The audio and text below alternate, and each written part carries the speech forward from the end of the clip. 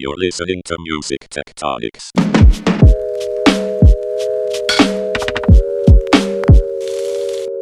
Welcome back to Music Tectonics, where we go beneath the surface of music and tech. I'm your host, Dimitri Vitsa. I'm also the CEO and founder of Rock, Paper, Scissors, a PR firm that specializes in music and technology. And I'm also the director and founder of the Music Tectonics Conference, which is basically why we have this podcast, to bring forth the conversations that we're going to have at the conference, but also year-round. So we put up episodes every week, as our regular listeners know, and we cover a wide variety of subjects. We're going to do something interesting today. As you regular listeners know, we're starting to bring more and more information about what's going to be taking place at the conference and bringing in some of the voices of people who are partners and speakers and things like that. And today, I'm really excited to have with me Michael Bassal, who is with Tradable Bits. He's the entertainment lead for sales for Tradable Bits. If the name Tradable Bits sounds familiar, you may remember we had an interview with their CEO, Darshan Kaler, not too long ago. And so you've got a bit of a good overview of what Tradable Bits is, but it is some interesting and complicated info. And we wanted to get into more detail because our buddy Michael here has an interesting perspective about fan-oriented data and marketing. Hey, Michael, it's so good to have you on the show. Hey everyone, hey Dimitri. Thanks for having me over. It's actually funny to be on your podcast now after hearing so many of those episodes. I'm kind of excited to share some of that info, and yeah, thanks for having me. Awesome. Well, I'm glad you're a regular listener. When you're on a podcast, starting it off, and we've been doing it for a little over a year. You can't see your audience, so it's cool to have folks come on who've been listening. So just in case anyone missed that interview with Darshan, let's kick it off with explaining what Tradable Bits does, just real quick. Yeah, for sure. So at Tradable Bits, we're a technology company. Our focus is on data. Our focus is on what we like to call fan-based marketing. So our product really helps companies in the music, sports, and entertainment verticals in exploring their fan base, engaging with their fans, collecting their data, and activating their data through advertising. So most of our clients end up being in the live event space, like Live Nation, Lollapalooza, Bonnaroo, or in the sports side, with teams such as the Toronto Raptors, Dallas Mavericks, and many more. That's cool. So you've got some significant traction. Yes, we are, we're a 10 years old company. We like to behave a bit like a 10 years old startup. So we're really dynamic. We're really focused on building new technology. And, right now we got to the point that we really want to extend the technology that we've built for those verticals into the labels and the kind of more recorded side of the music industry. And that's why I'm really excited to have this conversation. And I hope we can spark some interesting kind of discussions in between, all the people that listen to your podcast. Well, that's cool because at Music Tectonics, we frequently talk about how the digitization of music has led to a huge amount of data now being generated. So it's really cool to bring you in from the live entertainment and sports side of it, whereas we're looking at data about what tracks have been played, data about royalties, data about social engagement, all that stuff. So there's overlap, and it's a lot of information to take in.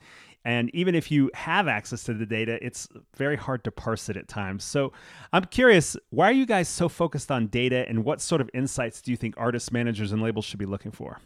That's a really interesting question. Our focus is not only on data. Our focus is on people, right? So one thing that we need to understand is that data without context doesn't really mean anything. It's a string of numbers, it's a piece of information that lives on the internet and gets communicated from point A to point B. Where we come in and help, we really try to understand who are your fans. A really good example kind of to understand why do you need a product like that is that let's take an example of Spotify for artists, right? They give you analytics. You can know that people in between 18 and 24 in Germany has listened to your song. Where we come in is we try to understand who are these people. Where have we seen them in the past? How can we use the information that we can collect on one individual, not just to have the data and use it because we think is the right thing to do, but to really enhance their experience. So our core job is not only about collecting data, but what data are we collecting, what context are we adding to the data, and how can we really activate it? So from most of my conversations in the music side, so in the labels, let's call it side of things, there's a lot of information, there's a lot of data that exists. So everybody's sitting on a lot of data. Right. The real challenge is really having that infrastructure that allows you to use the data in a productive way. I want to talk about that because I think you're exactly right. From what I've seen, you can either get data as a label or a manager or artist. You can get data from the streaming services one by one and try to make some sense of it and figure out how to like get that data from one service and another service and try to triangulate. Not to mention data you can get from the social media platforms, or you can work with a company like Chartmetric that kind of puts it all together for you and gives you some data visualization. But at that point, you really don't know that much about the fan, right? You know about trends, you know about some of the way this song's getting used on playlists or the way that it's getting traction in different platforms, whether it's music streaming or social media. But you're talking about actually being able to see a specific fan, like know who the fan is. What is it that you guys are able to find out about a fan? And then how does that influence marketing? Yeah, so for us, it all starts from what do we consider a fan? Technologically speaking, there's a bit of a difference in between what we consider a fan in real life versus what is a fan technologically speaking. What does that mean? What does that look like? What data do we need to create a fan? So for us, we base all of our information on first-party data, and the idea is that we always want to find way to create experiences so that the user feels comfortable opting in for their information.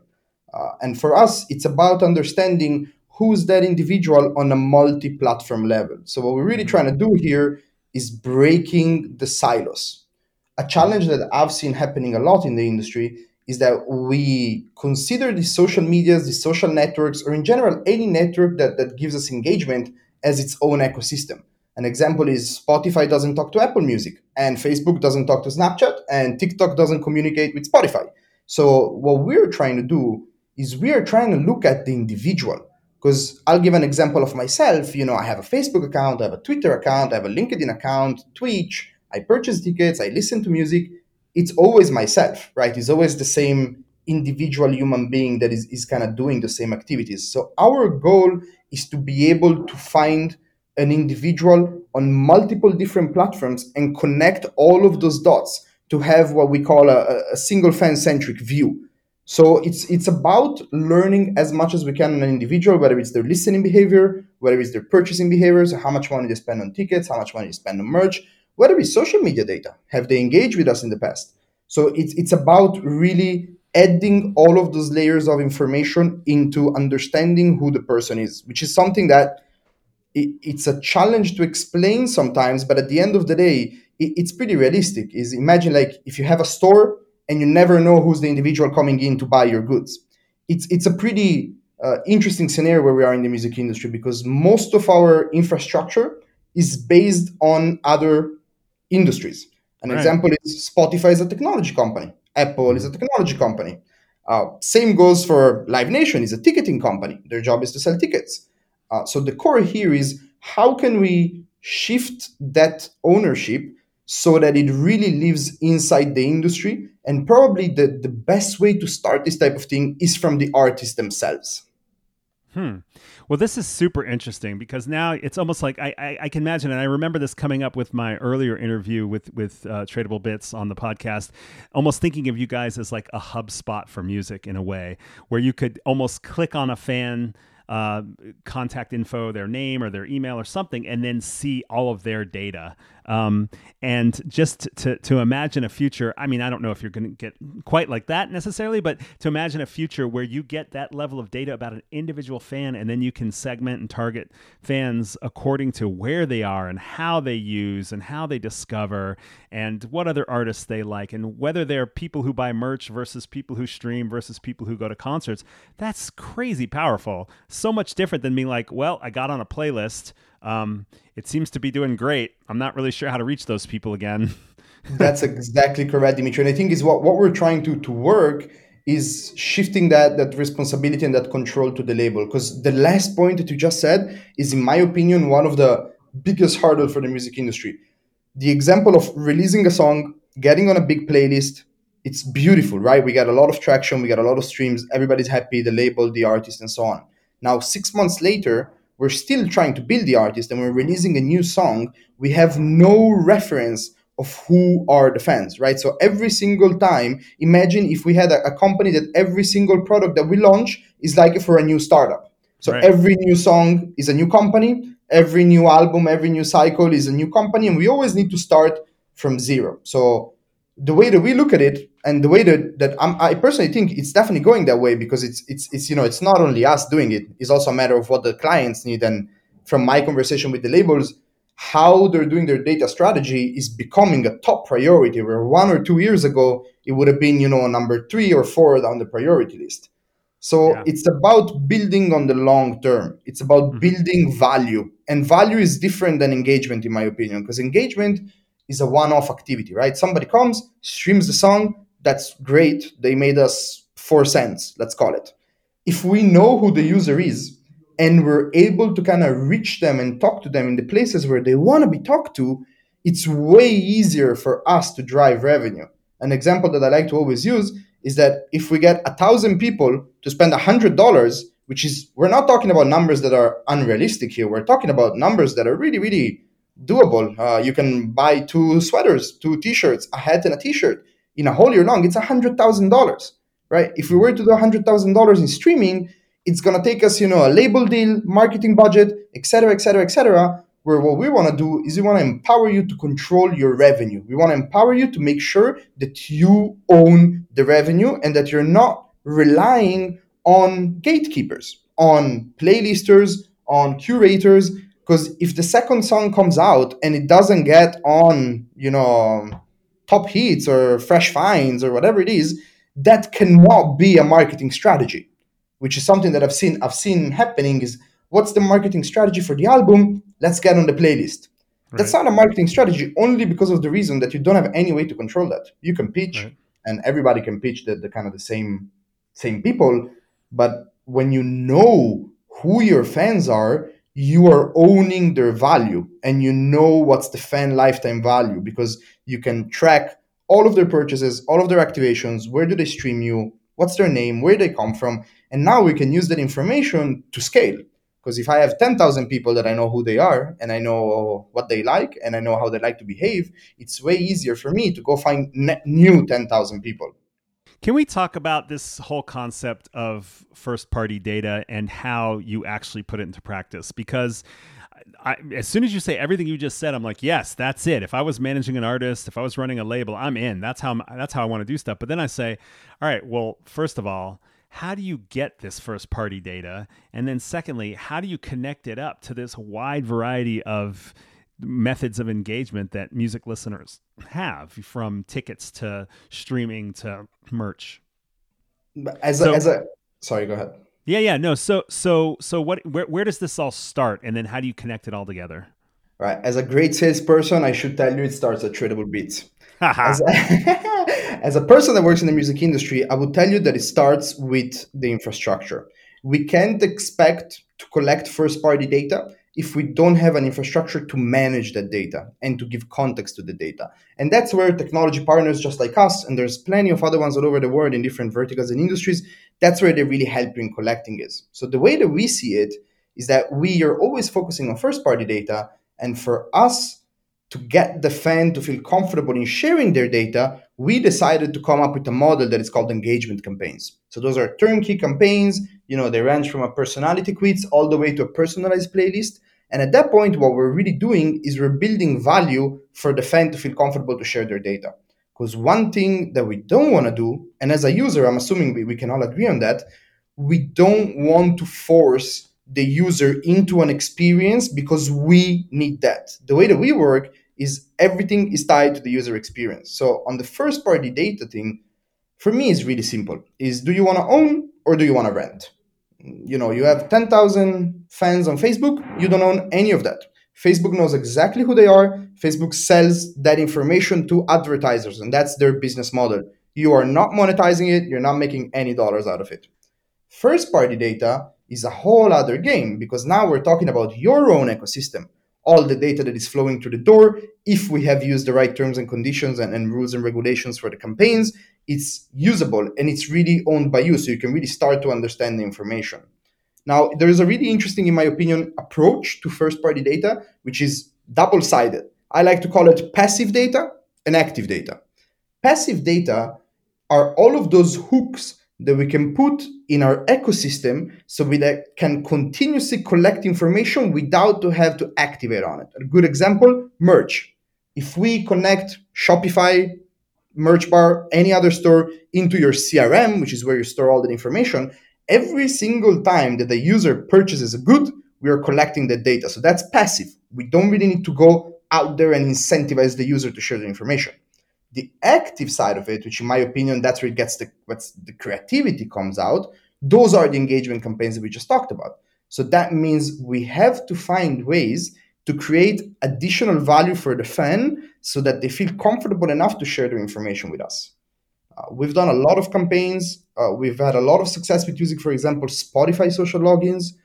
It is all a matter of what ecosystem are we trying to build, and definitely companies like ours, and there's again more out there. They can help kickstart your project when you are not in reality a technology company, which is fully understandable. Wow, that's a lot there, and it's really interesting because I think you got into the specifics here. And just to clarify, when you say first party data, you mentioned the Shopify thing. So clearly, you get a lot of data when somebody purchases, say, from your website or from your app, and all of a sudden you now have some identifiers for who this fan is. And then if they log in with their Spotify information, then you can connect that together. I assume with some of those engagement campaigns where people aren't purchasing necessarily, you mentioned personalized playlists. Personality profiles. At the same time, at some point, you're going to want to ask them for an email address or a mobile number. Is that right? That's correct. So the way that it works for us is that we always collect in a first-party way, first name, last name, and email. So also if we have a campaign where a user is authenticating with Spotify, we don't collect any PII from Spotify. At the end of the campaign, we would ask for the user to add their first name, last name, email. Now, a lot of people would get back to me and tell me, okay, I can go there and put paul.james@gmail.com. You're never going to find me. You're never going to know it's me. And the reason why people don't do it is because we incentivize that with prices. So a good example is we're giving away tickets. We're giving away bundles. We're giving away any type of pricing, hats, vinyls, anything. So the idea is that the user wants to share the right information for the upside that if they win, they want to make sure that we're able to contact them. So this is where I was coming from, the point that it's about the ecosystem and it's about the strategy. Some brands feel more comfortable in being more fan facing and more direct to the fan. Some brands find more comfort in a different kind of avenue where it's more behind the scenes and we don't really want to be too pushy and too cheesy, etc., etc. So it does depend on what's your strategy. But at the end of the day, again, the focus here is the people. And the only way for you to learn more about the people is to be able to collect the first party data at scale. Right. So can I ask you, what are some of the coolest methods you've used for these engagement campaigns? What are some of the favorite things that you've done that you feel are like super creative? Or if you're still early on that, what are some dream scenarios that you're just waiting for a label or a manager to come to you and say, let's do it. Michael, show me your best thing and let's do it. Yeah, for sure. That's a beautiful question, actually. I think on things that we've done in the past, most exciting things that we have been working on were tied to Spotify. There's a big gap in between what we know about the listeners and what the listeners know about the music. So we rarely know what our fans listen to. We can make a lot of assumptions saying that, for example, because you like the Facebook page of Dua Lipa, you might like Dua Lipa, which is a fair assumption, no doubts. Mm-hmm. But it's really rare for us to get facts, data that says, okay, this user has listened to XYZ in the past 30 days. So the Spotify things are definitely really interesting. Personalized playlists are awesome. What it does is that a user connects with their Spotify. We take their listening behavior, match it to a reference that the client gives us. If it's a festival, usually it's a lineup. For a label, it can be their roster. For an artist, it can be their catalog. And it then generates a personalized type of playlist.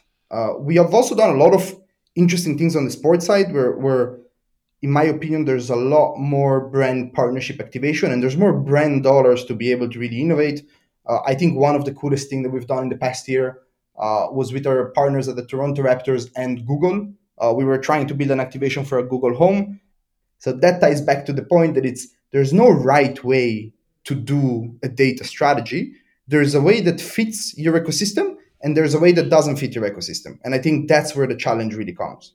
Did you say that ties in through Google Home? Is that what you said? Yes, sir. So you're actually collecting this data via smart speakers. We're trying to. There's not a lot of data collection happening in this one because it's really anonymous, right? We don't Oh, know who are the people that are using the Google Homes. But for now, what we're trying to do is we're trying to explore how can we use voice activated device as an engagement tool. Because at the end of the day, the scope is engaging the fan, right? And the bottom line is making dollars for most of the business that I know of. mhm. So we need to make sure that we're always finding the newest avenues to engage with fans. And I think, for example, that smart speakers are a really big piece in how users consume music. They're becoming more and more part of our day to day. I don't think I know one person, for example, in my office that doesn't have a smart speaker. I know a lot of DSPs are working on ways to kind of streamline and optimize that experience. It is a really new market, right? So there's a lot of A/B testing that has to be done to see what the fans really react well with. Yeah, I mean, I've heard about these interactive, personalized advertising, like choose your own adventure, smart speaker stuff, but I haven't experienced it myself, and I don't know how far it's gotten. But certainly, when it gets to that point, I know we've had artists on the Emma McGann is a live streaming artist that we had on the podcast last year who did like a lyric quiz through the smart speakers. So I could see if you get that engagement, but then you could go beyond that to where people can actually submit some first party data. Then you start to build a full picture of who they are in a way that feels more human, not filling out a form. That's exact. And honestly, going back to the question you were asking, what would you want to test with a label? The case that you were saying, things about lyrics, new releases, new album, how can we maybe get pre-access to our top fans and make them become our marketing arm, make them become our ambassadors? I think there's a lot of interesting things that can be done. And I really want to be the champion and kind of working on bringing back the ownership to the artist. And I know it's a pretty cliche type of conversation. We've seen it on royalties, we've seen it on contracts, but I think people are not facing the data piece of it as much as they should, because the more we keep data outside of our ecosystem, the harder it becomes to grow a long-term business. Yeah. It's interesting. It's like you said, Facebook and the social platforms, they've kind of put a barrier between the artist or label and the fan, right? And streaming services as well, right? On the one hand, they've built a bridge to them, right? But on the other hand, you don't really have the key to the bridge. That's correct. And so you're saying get in front of that with this new relationship where you actually are engaging with them at a place where then once they go off to the platforms, the streaming services, you're actually tracking them one by one. You can actually see all their engagement with your music. The idea is like that. Yeah, the more information we can get, the more users we can get to opt in, the more information we can collect. Everything is tied to what can we legally do. We're talking about data. So we need to make sure that everything that we're collecting and everything we're storing, we're allowed to, and we're legally kind of not liable for that particular piece. There's a lot of really interesting things happening right now. I think we are hitting that moment where a lot of artists are starting to understand that barrier that was built does not exist anymore, because internet really does kind of level up the field. I can reach you in Germany as much as Germany can reach me in Canada. So it's really about finding what is the new generation of data. And again, it all comes from the artists starting to value data not just as a commercial tool, not just as something that kind of drives revenue, but also as intelligence. The more you know about your fans, the more kind of authentic also your relationship is, right? Because if I know the way that you like to talk and the way that you like to speak and that you like to use Zoom calls and that you like to spend $30, I'm not going to come and tell you here is a $100 ticket for a Google Meet, because I know that it doesn't fit you. So I'm not going to waste money and I'm not going to waste time. I'm just going to talk to people the way that they want to be talked to, and I'm going to use that data to tailor the communication that I have with these guys. Right. Or girls. Before we widen out a bit, I do want to ask, you touched on this in a few different places in our conversation already, but what else, once you have this first party data, what else do you see labels or managers doing to further the marketing, and what kind of decisions and budgets can you spend once you have this information? What are some additional examples of how, once you now know these fan profiles, that you can then reach to them and get a different level of engagement? Yeah, so I think there's a couple of directions there. Number one, there's the press related one. If we can create surprise and delight experiences for our fans, we are creating communication, we are creating content, we are creating knowledge, and we are empowering our fans to become, again, as I was mentioning before, ambassadors, because Right. we're building that one-to-one relationship at scale. And I think it also goes back to what are we trying to achieve? Hmm. Because it's all about where are we trying to go. The idea for us is that we have all the information. Once we have it, once we've cleaned it and we know that we can use it, at that point we want to use that data to sell more, whether it's merchandise, whether it's, again, albums, whether it's streams, whether it's driving traffic to DSPs. It is about furthering, the success of a particular artist. On the label side, I also look at it in a way that, you know if you have a bigger artist, and don't quote me on this one, it's a bit less complicated to really create opportunities, right? Because there's a bigger funnel of opportunities that are coming to the act. It's easier to create. Now, the real challenge is, how can I sign an up and coming artist and, using the data that I've collected legally, use that information to further the growth of what they could have been usually doing in 5 years in 1 year? Hmm. And not because the artist is better, different, they're smarter, or anything similar. It's just because you're basing your decision on facts. You're basing on decision on the fact that I know this group of people like that type of music. So that's a great target for me. And this is where I think the mentality needs to change. This is not about a one activity. This is about continuously building and enriching and enriching. What's going to happen is that in 2-3 years, you're going to have a huge competitive advantage on the rest of the labels that are not going to be able to talk with these people, because you have first party data that you can activate at your own will. Right. Yeah. I mean, really, in a way, people have been saying for years in the music industry, collect email addresses, collect email addresses, collect email addresses. And you're saying, yes, do that, but also integrate it with all the other data you can see. So now you really get a full profile of who they are. That's correct. I think, Dimitri, if you put mine and your email one next to each other, data wise, they say the same thing. They're two emails, Mm-hmm. right? Like they're not different. They really don't have any, they're 2D, they're superficial. Once we enrich that information, that's where we start to understand, okay, what are the differences between Dimitri and Michael? Because if they try to target you, or if they try to target me, although we both have an email, which is a fact, we're not similar, right? And the email does not tell us that information. So we need to enrich the email, which is a great starting point, with personalized information about the individual. Right. And what you were talking about just before about record labels, it kind of brings it back to the whole concept of a record label, that it's a label that you're putting on a bunch of stuff, but it's a sort of a curatorial role where the label's like, okay, we have this kind of pool of potential fans that we speak to across multiple artists, multiple releases, and so forth. So they have that advantage of kind of then comparing the data across artist to artist and remarketing to the right segments of their kind of fan pool. That's true. And in the interest of the artist, I've seen it with people that I personally know. When you go to a label and you're sitting down for a deal and you have the data, your deal completely changes, Mm-hmm. completely flips on its head, because at that point, you know who to talk to, you know how to talk to them. That's your kind of strength, and Part of that's the what you're assets. bringing to the table. Yeah, so your offering just went up just because you already know who to sell to. The label needs to do half the job. Interesting. It would be interesting to look at label deals according to how much data each individual artist is bringing to the table. Yeah, I think it's the same as, we've seen it happening this year. Somebody gets a really good song on Spotify, maybe they do 20, 30, 40 million plays, and then the label picks it up. The reason why they do it is because it's proven, right? Their risk is going down because it's already proven that the users, the fans like the song and that are continuing to stream it, and it's going to make revenue forever, ideally. So data has the same value. And this is the kind of notion that I want to try to break a little bit here. Data means dollars. Data means money. And it's not just because it's a good catchphrase. It is because the more we know about somebody, the more revenue we can generate about that particular relationship. Got it. All right. So you guys are looking at this idea of data collection and then building out these profiles all the time. I'm curious, are there any data collection tools or other tools that you're keeping an eye on, either in the music industry or elsewhere?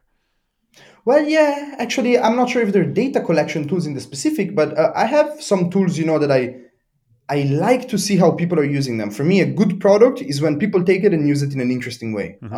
One thing that I have seen in the past that has been awesome, in my personal opinion, it's a company called Community. I'm not sure if everyone is familiar with it. They provide SMS services that are really, really personalized, so that when the artist sends you a message, it really looks like your friend just sent you a message.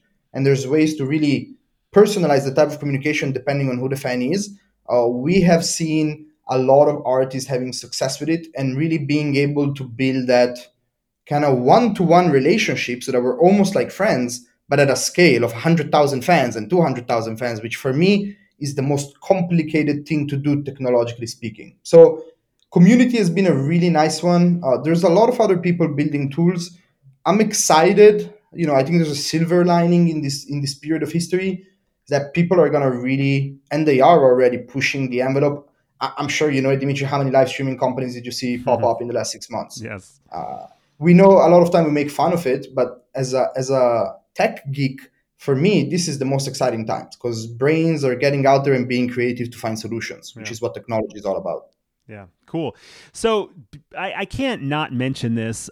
There's kind of a shift in the public awareness of all this data that's floating around. I know that the recent Netflix documentary, The Social Dilemma, is kind of haunting my LinkedIn feed or personal conversations. The premise being that social media and tech companies are collecting all this data. They have too much influence on our lives without us knowing it, and sometimes maybe even to the detriment of our own mental health. On the other hand, you can make the case that in an industry like music, where so many of the interactions are taking place in digital form, data insights, like you're saying, are the only thing that have that you have for building a career or a business in music. What do you think is a healthy way to look at this, the balance here about the use of data at this moment in time?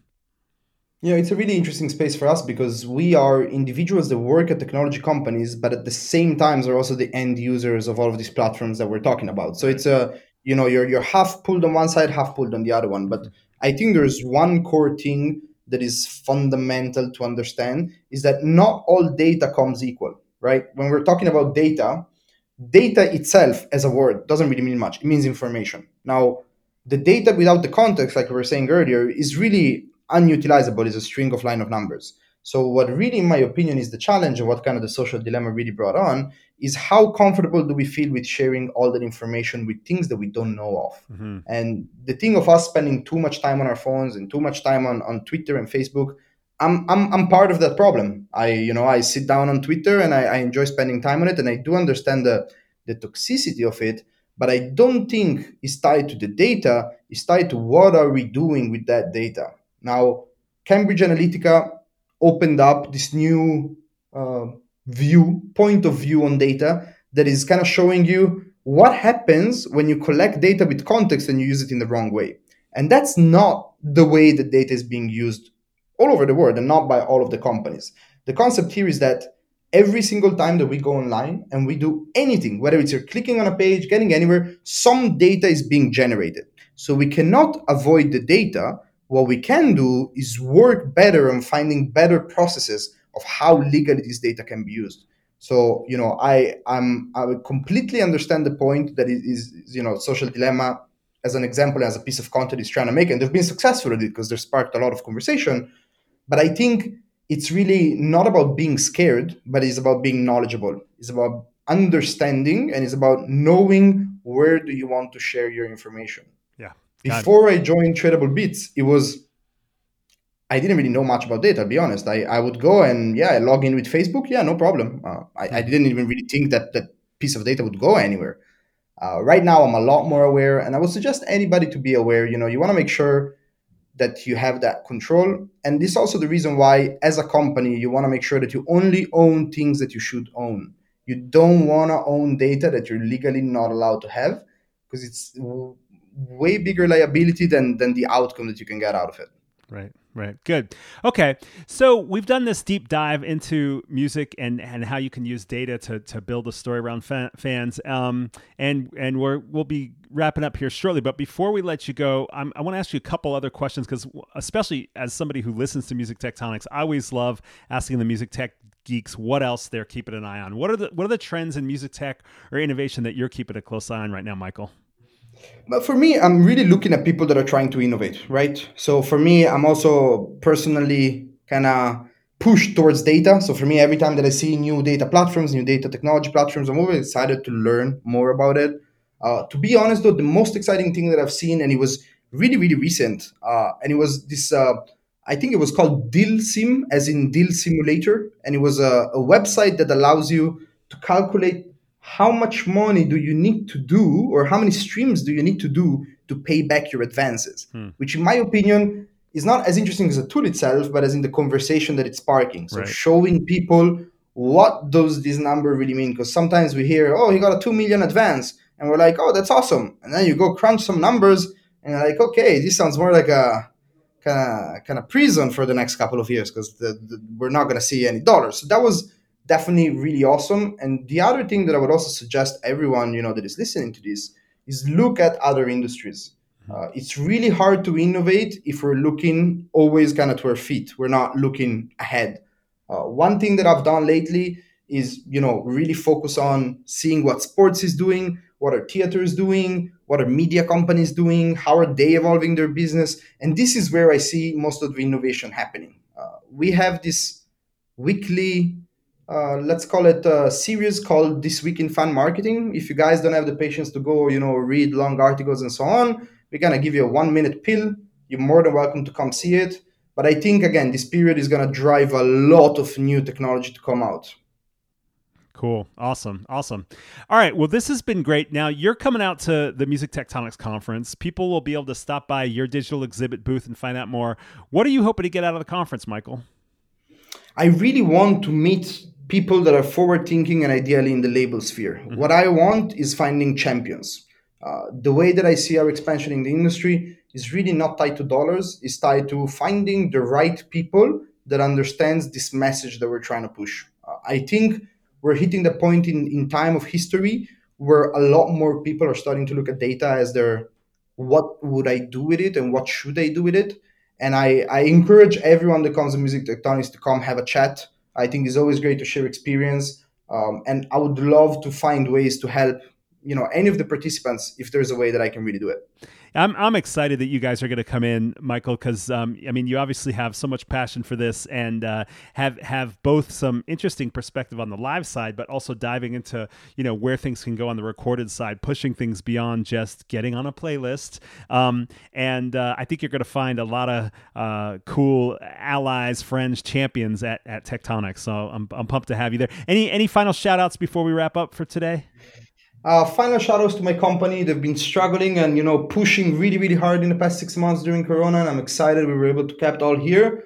And one more shout out that I would do, and this is, I think, for the sake of everyone listening, go join Cherry Who's Discord. There's a lot of gold happening there. You should be there. I am there. A lot of other people are there. Come learn more, come chat more. Awesome. Yeah. Sherry Hu is awesome. Great friend of Music Tectonics. She'll be speaking at our conference as well. And that's a great shout out. Hey, Michael, thanks again for joining. Looking forward to seeing you at the end of October. Thanks for having me, Dimitri. That was really fun. I appreciate it. It was a blast. And thank you for listening to the Music Tectonics podcast. Yes, the conference is going online October 27th, 28th, 2020. We are going to actually try out some of the stuff that Michael was talking about. We try to practice what we preach at Music Tectonics. So go to musictectonics.com. Make sure you're signed up to our newsletter and keep an eye out. We're going to be running a social contest ourselves where you get to post information about the conference to your network, and we'll be giving away a couple of VIP tickets. We'll be giving away some badges to the conference. So make sure to go to musictectonics.com and follow our social media on Facebook, Instagram, Twitter, LinkedIn, and so forth, and find out about the contest, because it's a great opportunity to spread the word, build a network, and win free prizes. Again, thanks so much for listening, and we'll have more episodes soon. You're listening to Music Tectonics.